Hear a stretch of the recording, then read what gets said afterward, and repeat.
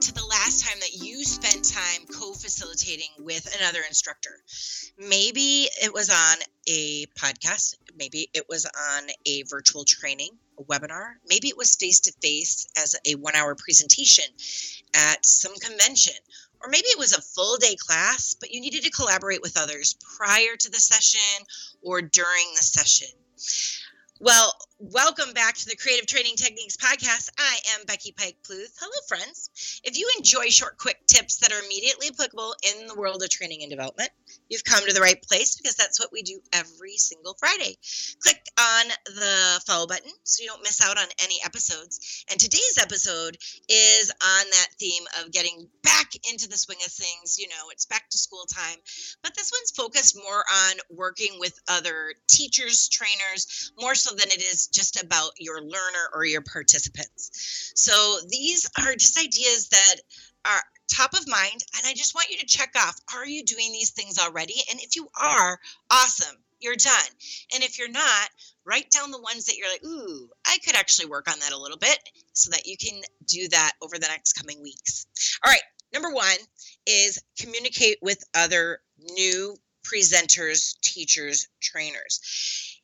It is amazing that when you reach out to that person, especially when they're newer, that you'll discover that they're experiencing maybe similar problems to what you had when you were brand new.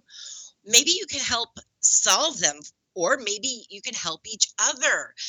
It is interesting. I have a friend that's very new in the world of social work. I also have a friend that's not so new in the world of social work. What's interesting is they connect and meet each other, right? And one has all the latest, greatest ideas, while the other has tried and true things that work all the time. And so together, it's like, oh my word, I had that problem, but I didn't know this newfangled idea existed. And so together, whether you're brand new or seasoned, I would recommend connecting with somebody the opposite, because you might find some really great ideas that you hadn't used before. Number two is develop a network of people that will support you throughout the year. It could be a colleague of any age, experience level, a former teacher, a professional organization. So I'm part of NSA, which is the National Speakers Association. I have my CSP, which is a Certified Speaking Professional. It's the top designation you can get in the world of speaking and presenting. And so that is a great place for me to find individuals who are just as passionate and eager, and they're also willing to help me. Now, I also have a network of support in my colleagues and consultants that do exactly what I do. And it feels really good to be able to connect with that person who gets what's just happened. So if I have a class and I teach a class and something's going wrong, or maybe it's going really well, afterwards I can connect with someone who gets it and is like, oh yeah, that's a super hard piece of content. Way to go. When I tell my husband or my kids, like, oh my word, you won't believe what happened today, and I give them the scenario, which never happens anymore. I learned my lesson.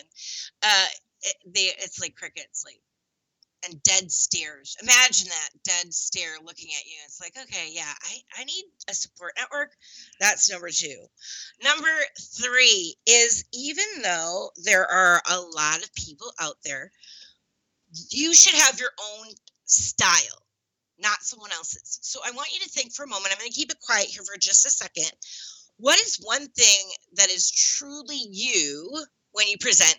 And what is one thing that is that you've learned from a colleague or another speaker, maybe an author, that you've adapted? So think of one thing that's you and one thing that you've grabbed hold of. Go ahead and do that now.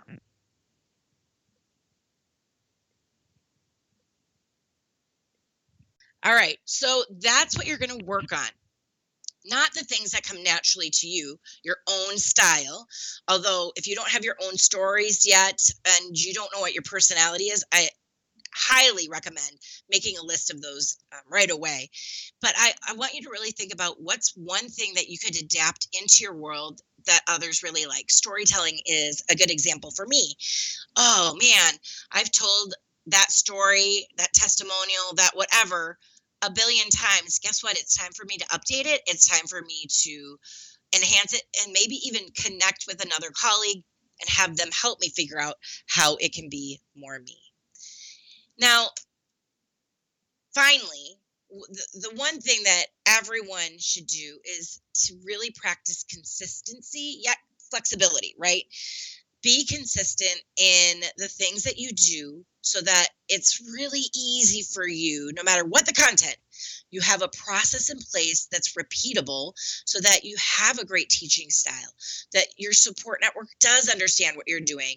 Connecting with those other teachers happens. It doesn't just sit on the shelf like, I should do this. So be consistent. Get together with that other person once a month or once every other week. Have those consistent check-ins or the times for you to go through your checklist so that not only do you have great expectations of yourself, you can keep in mind what's going to be great for each of your learners. Thanks for tuning into this creative training technique. I'm Becky Pike Pluth, and we will see you next Friday.